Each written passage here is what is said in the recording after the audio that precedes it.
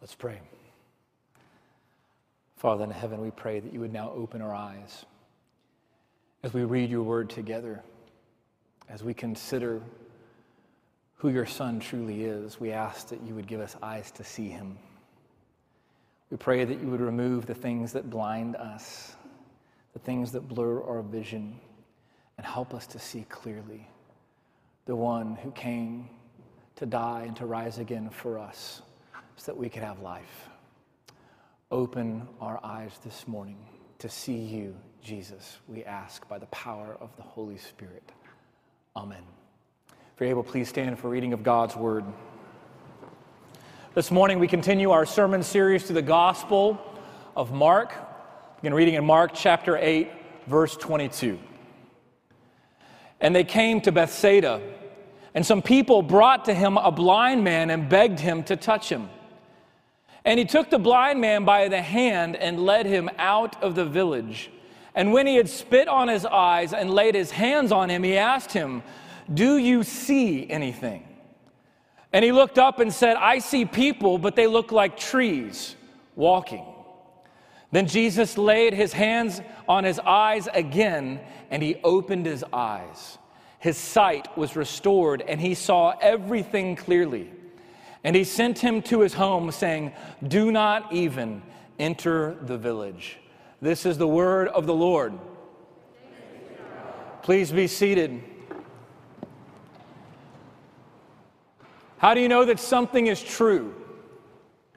What confidence do you have that what you believe is true? You and I live in a world that is built on the basic principle that seeing is believing. That we cannot know that something is true unless we observe it first with our eyes. It comes from a theory of knowledge called empiricism. It was developed during the 17th and 18th century from the philosophy of George Berkeley, John Locke, David Hume. And it's a theory of knowledge that you might not realize impacts every single thing that we do today. Anything from the scientific method that is built on observation in order to come up with facts, to the everyday way that we interact with our world. It's almost as if we have this baseline skepticism that you're going to have to prove it if I'm going to believe it. You're going to have to show me so that I can see it with my eyes if I'm going to believe that it is true. And of course, this idea is nothing new, and it's way older than empiricism. The Gospels tell us about one of Jesus' disciples named Thomas. In the Gospel of John, Jesus is risen from the dead. The disciples see the risen Christ, and they come to Thomas and they say, "We have seen Jesus. He's risen from the dead." And this is how Thomas responds. Thomas says, "Unless I see in his hands the mark of the nails, and place my finger into the mark of the nails, and place my hand into his side, I will never believe." Did you hear what Thomas said? Unless I see, I will never believe. That is our default way that we see the world. We think that you cannot believe in something unless you see it with our eyes. But what if the greatest truth that the world has ever known is something you cannot see with your eyes? And what if that truth changes the way that we see everything? This morning, we are looking at the story of Jesus healing a blind man. And in his story, I want Jesus to show all of us why it takes believing in order to truly see. The first way I want to look at this, I want us to look at the blindness of unbelief. And I want you to look with me at Mark chapter 8, verse 22. Mark tells us that Jesus and his disciples come to a town named Bethsaida. Now, you might normally just skip over that detail, but it is incredibly important. You said Bethsaida is a place that Jesus would later condemn for their unbelief. In other words, Bethsaida was a place that did not see Jesus. More than that, just a couple chapters before in the Gospel of Mark, Mark chapter 6, Bethsaida is the place where Jesus walked on water. In Mark 6, we're told that his disciples were in a boat, and Jesus passes them by walking on water, and his disciples see him, but they think he's a ghost. In other words, though his disciples saw Jesus, they didn't really see him. They didn't understand who he was. So I think it is no surprise, and it is completely intentional that Jesus is now leading his disciples to Bethsaida, a place that would later be known for their unbelief. And it's here in Bethsaida, look with me at verse 22, that Mark tells us some people brought to Jesus a man who was blind, and they begged him to touch him. Now, we've seen throughout the Gospel of Mark people coming to Jesus out of desperation. They are confronted with their need and their frailty and their dependence on healing, that they come out of desperation and they beg at Jesus' feet. The only difference here is that the blind man, the one who needs healing, is not the one begging. I want you to picture this in your mind. Here is Jesus and his disciples, and a crowd comes, and they come leading a blind man by the hand, because the blind man cannot lead himself to Jesus. It is the people who lead the blind man to Jesus who beg Jesus for his healing. This is the way so often it is with us. You see, we are just like the blind man. And so often it takes other people to lead us to Jesus. Because left to ourselves, we cannot go to Jesus on our own.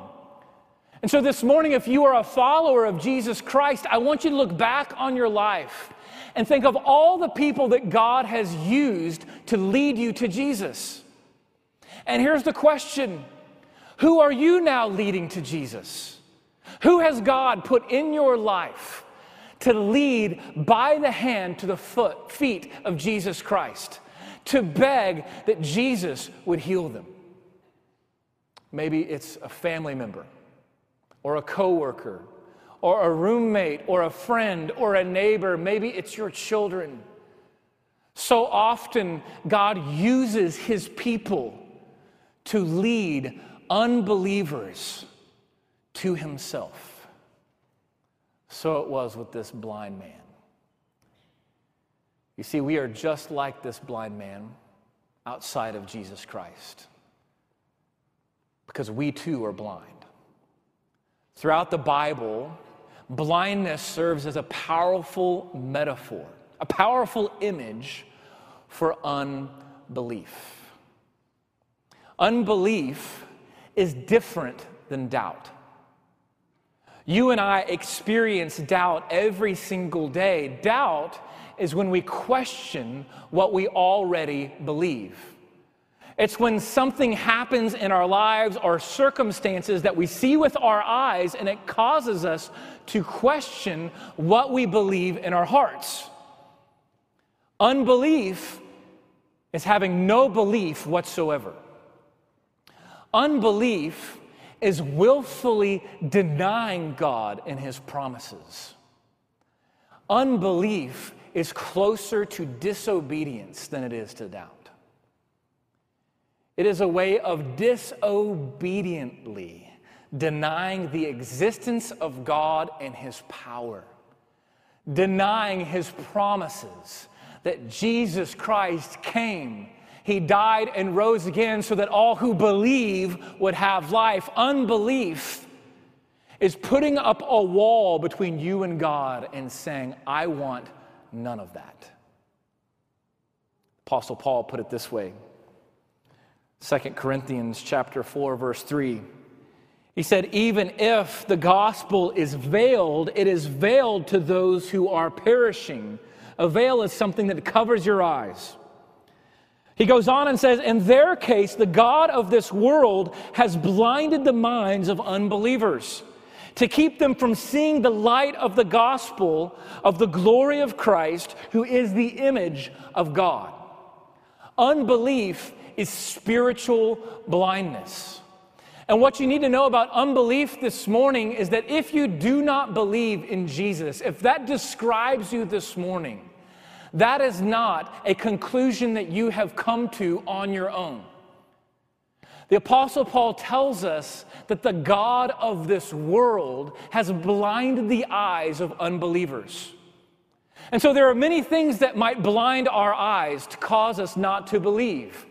It could be sin or suffering or baggage and whatever experience you've had in the church growing up. Whatever it is, the Apostle Paul says these things have one thing in common.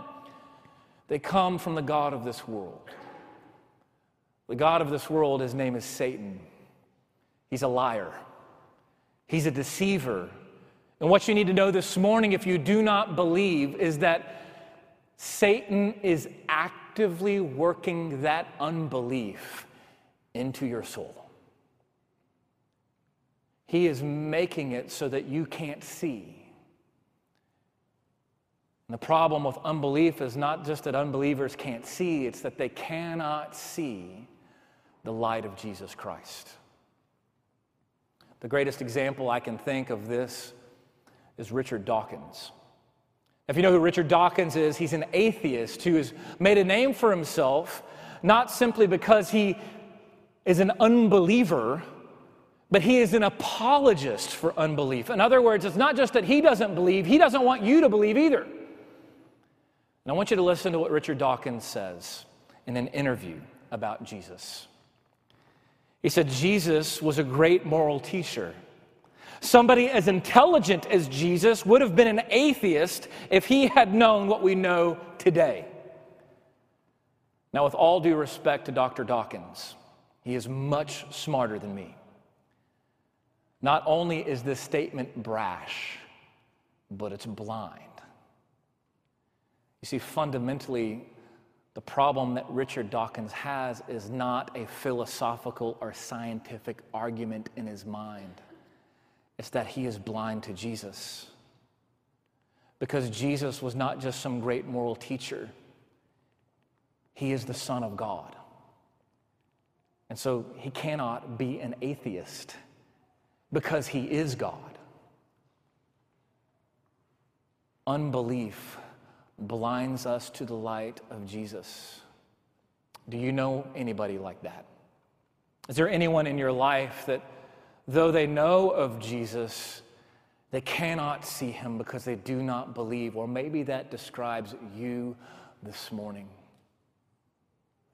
I want you to know that unbelief was not your idea, but the God of this world is blinding you and causing you not to see the light of Jesus.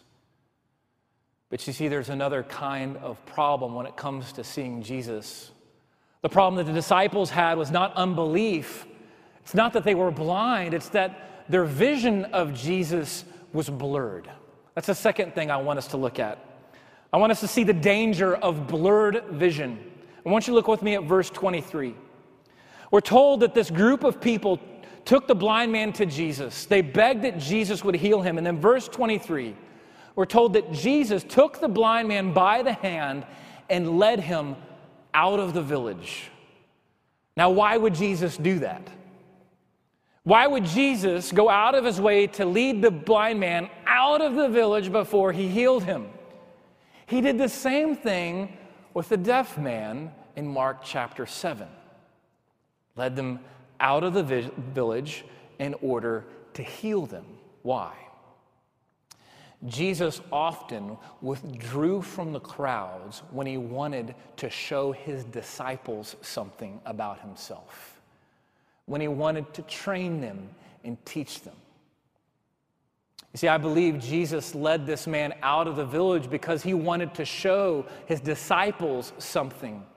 And he wanted to show us something as well. That he was going to heal this man, not just out of compassion, but in order to teach his disciples about himself. And so, I want you to look with me again, verse 23. We're told that when he had spit on his eyes and laid his hands on him, he asked him a question.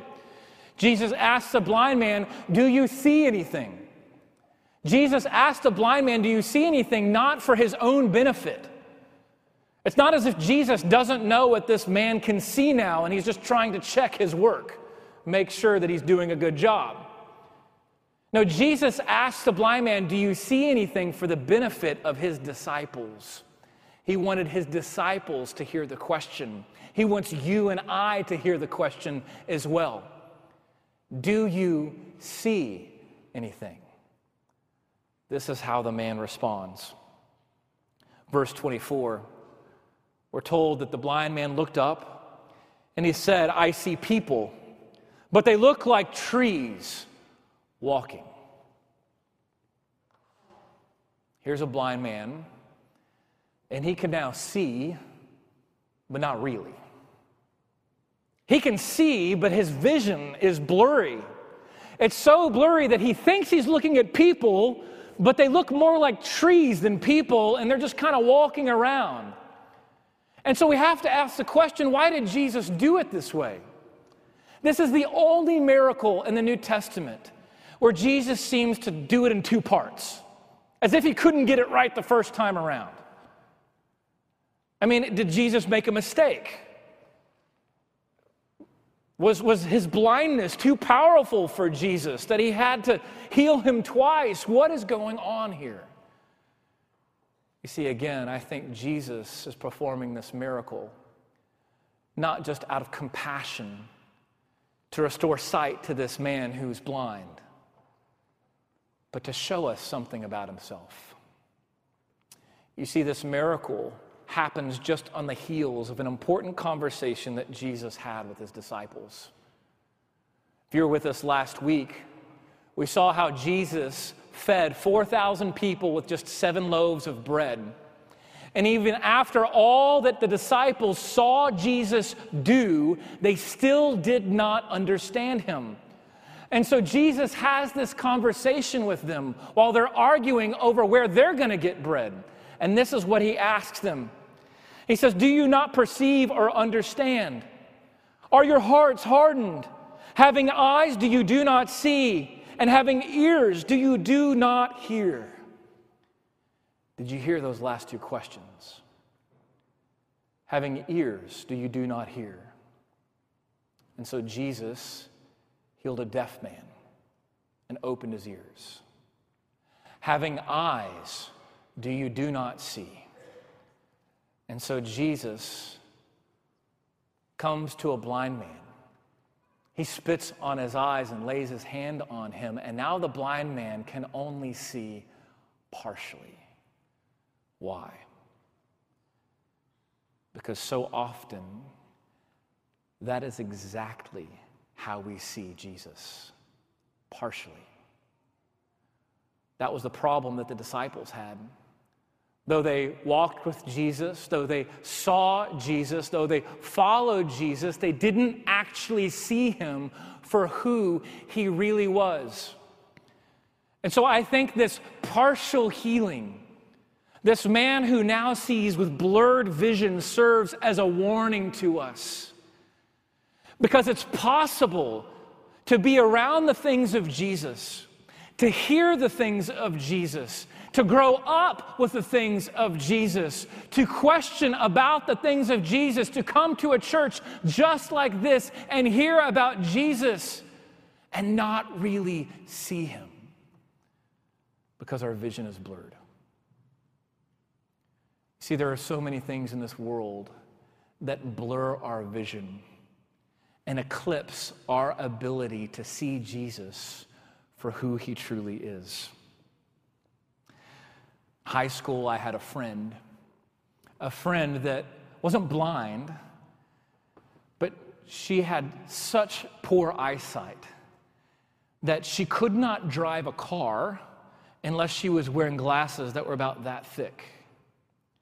You see, her problem, not that she was blind, it's that she could see just enough to be incredibly dangerous on the road. That what she thought she would see without her glasses, she might mistake for something else and hurt herself or others. Friends, this is what a blurred vision of Jesus can do to us. It is dangerous. It's dangerous for us. It's dangerous for other people. Let me show you what I mean. It's possible for our vision of Jesus to be blurred by apathy and to see Jesus as passive instead of sovereign. It's possible for our vision to be blurred by our own intellects and to see Jesus as cold and aloof rather than our friend. It's possible to have our vision of Jesus blurred by our emotions and to see Jesus as weak and emotionally needy rather than the King of Kings and Lord of Lords. It's possible for our vision of Jesus to be blurred by idols, to see Jesus as just another thing for us to devote our lives to along many other things, rather than the only one worthy of our worship. It's possible for our vision to be blurred by politics, to see Jesus through the lens of our own political agendas rather than his kingship and his kingdom. It's possible for our vision of Jesus to be blurred by fear, to see Jesus as a bully rather than a protector. It's possible to have our vision blurred by comfort and wealth, thinking that Jesus has come to make us comfortable rather than make us holy. It's possible for our vision to be blurred by suffering and sorrow and grief, seeing Jesus as someone who does not care about us, when Jesus is the one who weeps with us. It's possible to have our vision of Jesus blurred by sin, and to see Jesus as the one who has come to shame us, when Jesus is the one who came to save us from our sins. Jesus asked the blind man a question that he wanted his disciples and all of us to hear. Do you see anything? What do you see in Jesus Christ? Has your vision been blurred? Or do you see him as the Son of God and the Savior of the world? The third and final thing I want us to see this morning, I want you to know that clear vision is possible only through faith. I want you to look with me at verse 25. Here's this blind man. He can now see but not see. His vision is blurred. Verse 25, we're told that Jesus then laid his hands on his eyes again, and he opened his eyes. His sight was restored, and he saw everything clearly. Notice that Mark tells us that his sight was restored. Remember, when this blind man could sort of partially see, he had categories and concepts for what he saw. In other words, he wasn't born blind. He had an idea of trees and people. And so Mark says that his sight was restored. In other words, Jesus healed him back to the way that he was originally intended to be. So often we think of the story and the good news of the gospel and the story of the Bible, the story of redemption, we think it begins with the fall. That our origin as human beings is just sin and nothing else. But that's not how the story begins. The Bible begins with creation, and with God creating us in his image and the world around us and calling it good. What I want you to know this morning is that the gospel, the story of redemption, is a restoration project. It is Jesus restoring things back to the way they were. And you and I cannot see that unless he opens our eyes. Have you ever wondered, is there anything more to this? All that we experience every single day, all that we see with our physical eyes, have you ever wondered, is there anything more to life than this? And the answer that the Bible gives us is yes. There is so much more than you can imagine. There is eternity, and you cannot see it with your physical eyes. You can only see it through faith. Just as blindness is a powerful image for unbelief in the Bible, we also see this complicated relationship between seeing and faith. That the Bible tells us that seeing is essential, but you cannot see unless you first believe. The writer of Hebrews defines faith this way. Hebrews 11, verse 1, he tells us, now faith is the assurance of things hoped for, the conviction of things not seen. What is faith?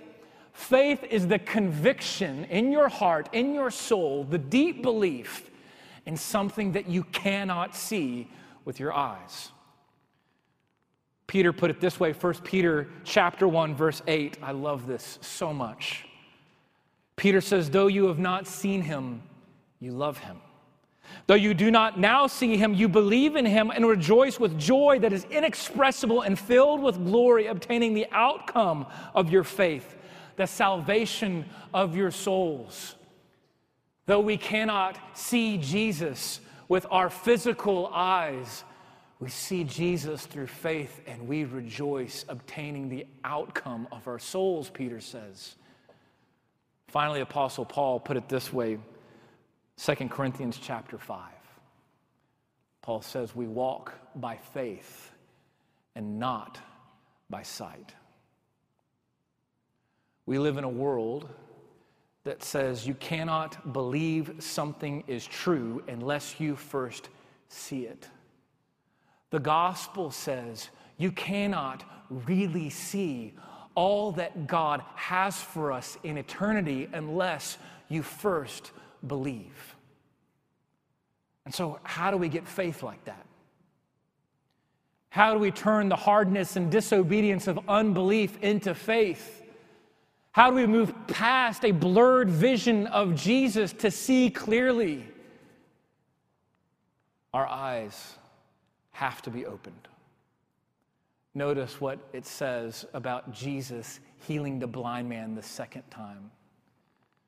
Verse 25, it tells us that Jesus opened his eyes. What you need to know this morning is that you cannot see Jesus unless Jesus shows himself to you. No amount of your own thinking, your own doing will ever see Jesus clearly without the illuminating work of the Holy Spirit to show you Jesus. And so you say, well, how can I see him? When is Jesus going to somehow show himself to me? I want you to know that he already has. Jesus has shown himself to us, even a bunch of doubting Thomases like you and me. See, in the Gospel of John, even as Thomas came and said, there's no way I'm going to believe unless Jesus shows me his hands and his side. That's exactly what Jesus did. By his grace and love for Thomas, Jesus appeared to Thomas. He showed himself to Thomas, and he invited Thomas to touch his wounds, the nail marks in his hands, and the mark of the spear in his side, to see the risen Lord. I want you to know that Jesus has shown himself to us. He has shown us forgiveness in his wounds. And he has shown us victory over sin and death and his resurrection. And so here's the question for you and for me. Do you see anything? Do you see Jesus for who he truly is? Has he opened your eyes so that you might see him clearly? The risen Savior who laid his life down for you, the Son of God, the Savior of the world. Let's pray. Father in heaven, we thank you for sending us, your Son, Jesus Christ, to take on our sin, to die for us on the cross, and to rise again so that all who believe in his name would have everlasting life. We also thank you this morning for the gift of the Holy Spirit, and we pray by the power of the Holy Spirit that you would open our eyes. Whether we have walked with you, Jesus, for years, or we've never known you and we're just curious, we pray, Holy Spirit, that today you would open the eyes of our hearts, that you would give us the gift of faith, and that we would leave this place with a more clear vision of Jesus Christ as our Lord, our Savior, our Redeemer, our friend and King. We pray by his powerful name that you would do this for our good and for your glory.